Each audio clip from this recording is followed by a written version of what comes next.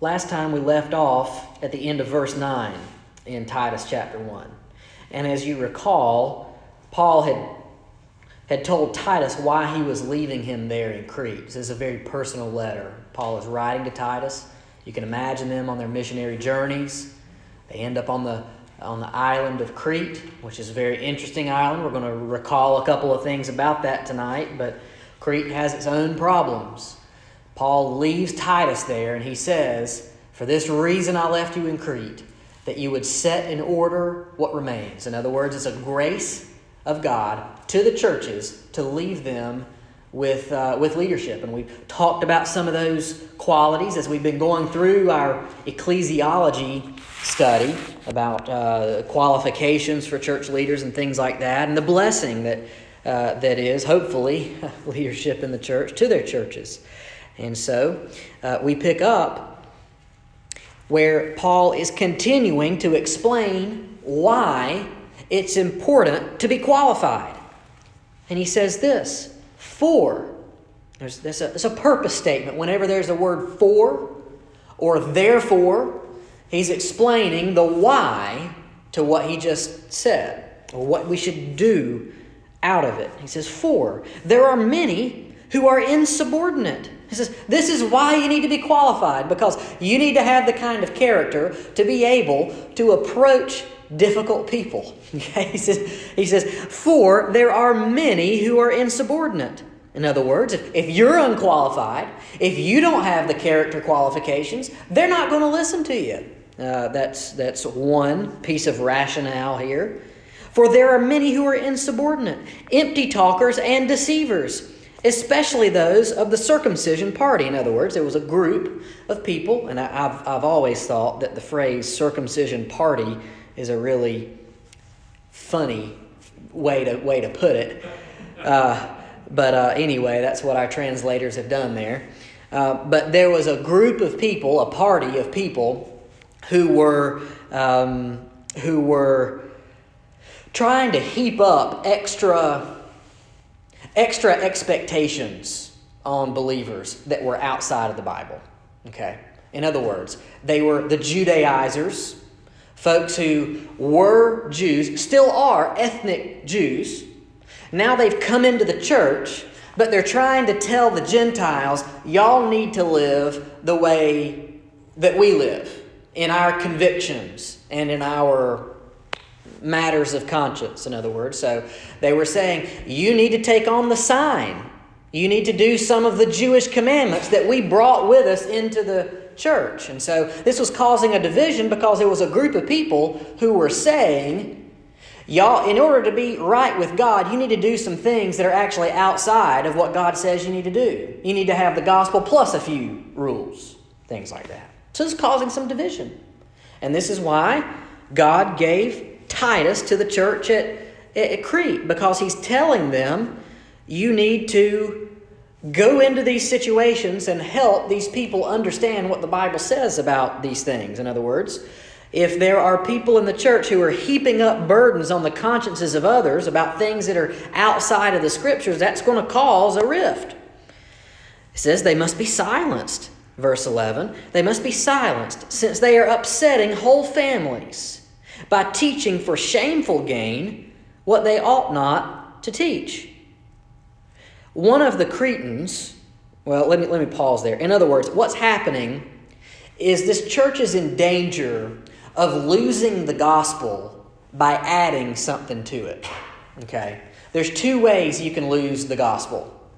You can lose the gospel message, right? You can weaken it. You can undermine the gospel message by taking things away from it, right?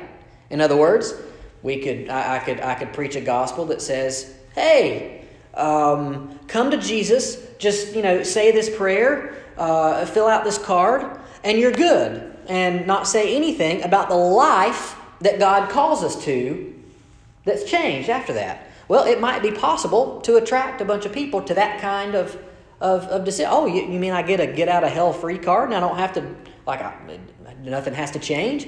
Well, it's true that Jesus meets us exactly where we are. You don't have to clean yourself up to come to God. But Jesus isn't going to leave you there. He's always going to produce in the truly converted. He's going to produce a new pattern of life. Okay. So you can weaken the gospel by taking something away from it, or you can weaken the gospel by adding something to it. I know I've used this illustration before, but I used to own a little truck, and this truck was the product of the energy crisis.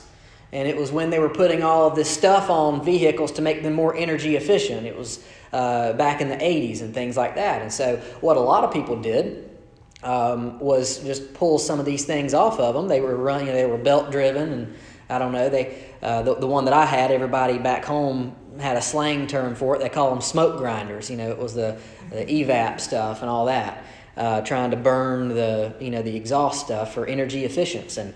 And people just took them off because actually adding something to the truck took power away from it, right?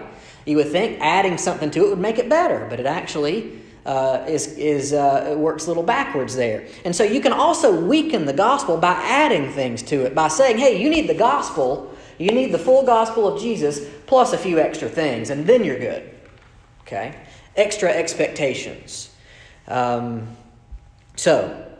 This relates to faith and works. We're not saved by good works, but good works must arise from our lives. We're actually talking about this on Sunday morning because it's what's going to be in James. We pick up at verse 12. One of the Cretans, a prophet of their own, said, Cretans are always liars, evil beasts, lazy gluttons. This testimony is true. Therefore, rebuke them sharply that they may be sound in the faith. Okay, I want to give a little word here about verses 12 and 13. I used to think that what was happening here was that this Cretan, one of the Cretans, a prophet of their own, said, Cretans are always liars, evil beasts, lazy gluttons. This testimony is true, therefore rebuke them sharply. I thought that the problem was what this guy was saying about his fellow Cretans. Like, I thought that Paul was getting on to him for calling these people liars, evil beasts, and lazy gluttons. That's actually not what's going on here. What's going on is that this man is telling the truth, and that the people who make up the church in Crete are actually living like the rest of their culture. They are lying. They are being evil beasts. They are being lazy gluttons, right? It's not a good thing. And so Paul says, therefore, rebuke them sharply so that they may be sound in the faith. In other words, yes, the culture around them, right? Cretans didn't have a very good reputation. As a matter of fact, even today, the word Cretan is kind of a derogatory term. You can hear somebody call somebody else a Cretan, right? It's because they were actually, in this time period, known for not being a very high moral character. And so if that's the culture, if that's the kettle that you're cooked in, and suddenly you come to Christ, and you have all this stuff from generations, from your family, from your culture, everything that looked normal to you, right? And suddenly you become converted. You come to Christ. You enter into a church. The problem is, we all know, churches are made up of sinners. And they bring with them into the church the sins that they had, before they knew Christ. And so we're all still sinners. We're simul justus et peccator. At the same time, sinners and righteous. We're righteous in God's sight because of what Jesus has done. But on this side of heaven, we still struggle with sin. We're still sinners. And so, what he's saying here is that the church doesn't need to look exactly like the culture around them. They need to be distinct. They need to be changed, and that kind of change is going to look attractive. It's going to be the fragrance of the gospel. It's going to be the salt and light. It's going to be salty. It's going to make people desire to know what's different about these Cretans who are Christians. That's what he's saying here. He says, rebuke them sharply so that they may be sound in the faith. In other words, don't rebuke them just because it makes you feel good. Rebuke them for a purpose so that they may be sound in the faith, not devoting themselves to Jewish myths and the commands of people who turn away from the truth. So it's going back to those expectations, those extra gospel plus things, those gospel plus expectations. He says, don't let them devote themselves to Jewish myths and the commandments of people who turn away from the truth. Okay? Here's the teaching. To the pure, all things are pure. But to the defiled and unbelieving, nothing is pure. Both their minds and their consciences are defiled. In other words, when you come to Jesus, you're not perfect. As a matter of fact, the road actually gets harder. G.K. Chesterton had said of Christianity that it hasn't been tried, it hasn't been examined and found lacking. It's been found hard and left untried. That's a paraphrase. In other words, Christianity is the easiest thing in the world because Jesus did it all. But Christianity is the hardest thing in the world because you're called to a narrow way. It is at the same time effortless and incredibly difficult at the same time in two different senses, right? The narrow is the way, and narrow is the gate that leads to life. But believers have a renewed conscience. In other words, we're not perfect, but when the Holy Spirit takes up residence in us, we have a new scorecard. We have a new standard, and the inner witness of the Spirit convicts us of our sin and calls us to turn away from it increasingly over the course of our life in Christ. It says, to the pure, all things are pure, but to those who are defiled and unbelieving, nothing is pure. Both their mind and conscience are defiled. They profess to know God, but they deny Him by their works, by their deeds. I'm actually going to reference this Sunday morning because it's in James chapter 1, the end of chapter 1. It deals with this idea of faith and works. Listen to what it says here. Know this. Well, let's see. In chapter 1, verse 21. Therefore, put away all filthiness and rampant wickedness, and receive with meekness the implanted word, which is able to save your souls. Be doers of the word, and not hearers only, deceiving yourselves. For if anyone is a hearer of the word, and not a doer, he's like a man who looks intently at his natural face in a mirror. For he looks at himself and goes away and at once forgets what he was like. But the one who looks into the perfect law, the law of liberty, and perseveres, being no hearer who forgets, but a doer who acts, he will be blessed by his doing. So, these people profess to know God, but by their deeds, by their works, they deny Him. They are detestable and disobedient, unfit for any good work. It's very difficult words, very hard words, but they remind us of what our lives were like before Christ. So, what's the solution? Paul rolls into the solution in chapter 2. He says, but as for you, what solves these problems in a church, ultimately? But as for you, teach what accords with sound doctrine. That's the remedy. The remedy is solid biblical teaching. It can fix more problems than you really think. That's why our trust should not be in the wisdom of people, but in the Word of God. The Word of God does the work of God. There are problems, friends, that our church will face that I don't have the wisdom to navigate. But God's Word has the wisdom to navigate them. And so, what I know to do is to do my best to teach what accords with sound doctrine. Older men, this is how this works out. Older men are to be sober-minded, dignified, self-controlled, sound in faith, in love, and in steadfastness. And let's examine that. They're to be sober-minded. In other words, the kind of wisdom that should mark a person as he ages should be the kind of wisdom that marks a person as he ages. In other words, it's not attractive. It's not a quality of biblical manhood to act like a child as you age. It's not dignified. It's not sober-minded and self-controlled. You hear echoes of the fruit of the Spirit, right? Self-control is a fruit of the Spirit.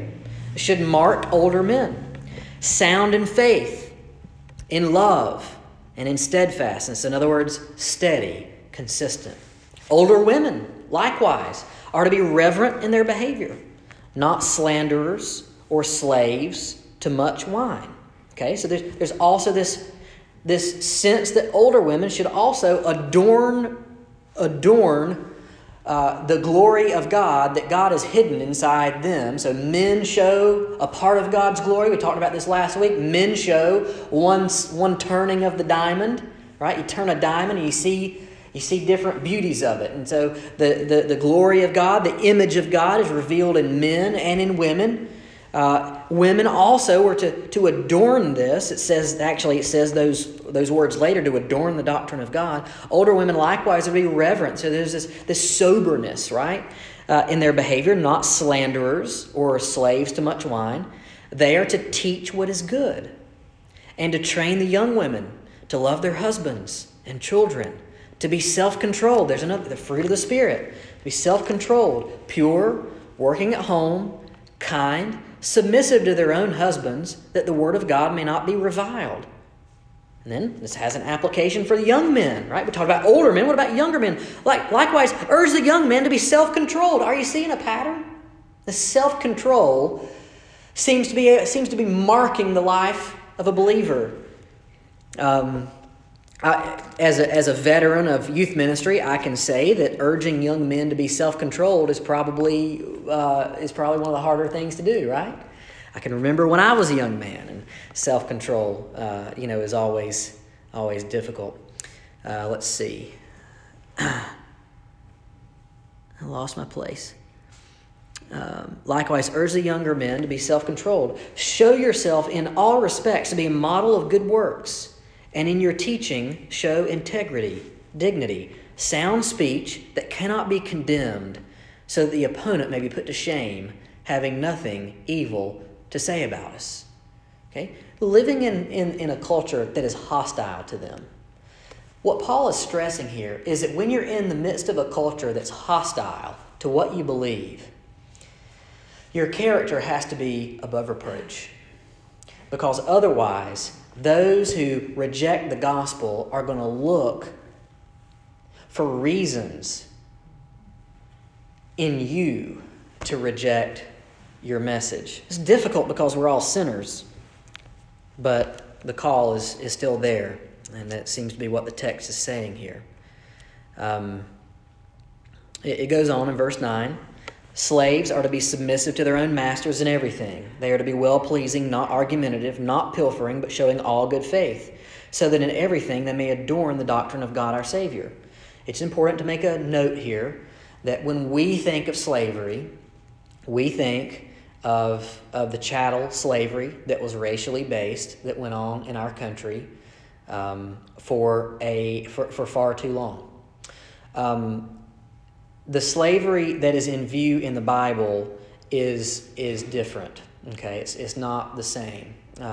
In early Rome, it could actually certain forms of it could be a social safety net. Right, a person who was financially ruined could go to another person of means and say, "I need to be indentured to you for a period of time. Can we work out an agreement? If you'll provide for my housing and for my meals, and until such a time as I can get out of debt, could I be your servant?"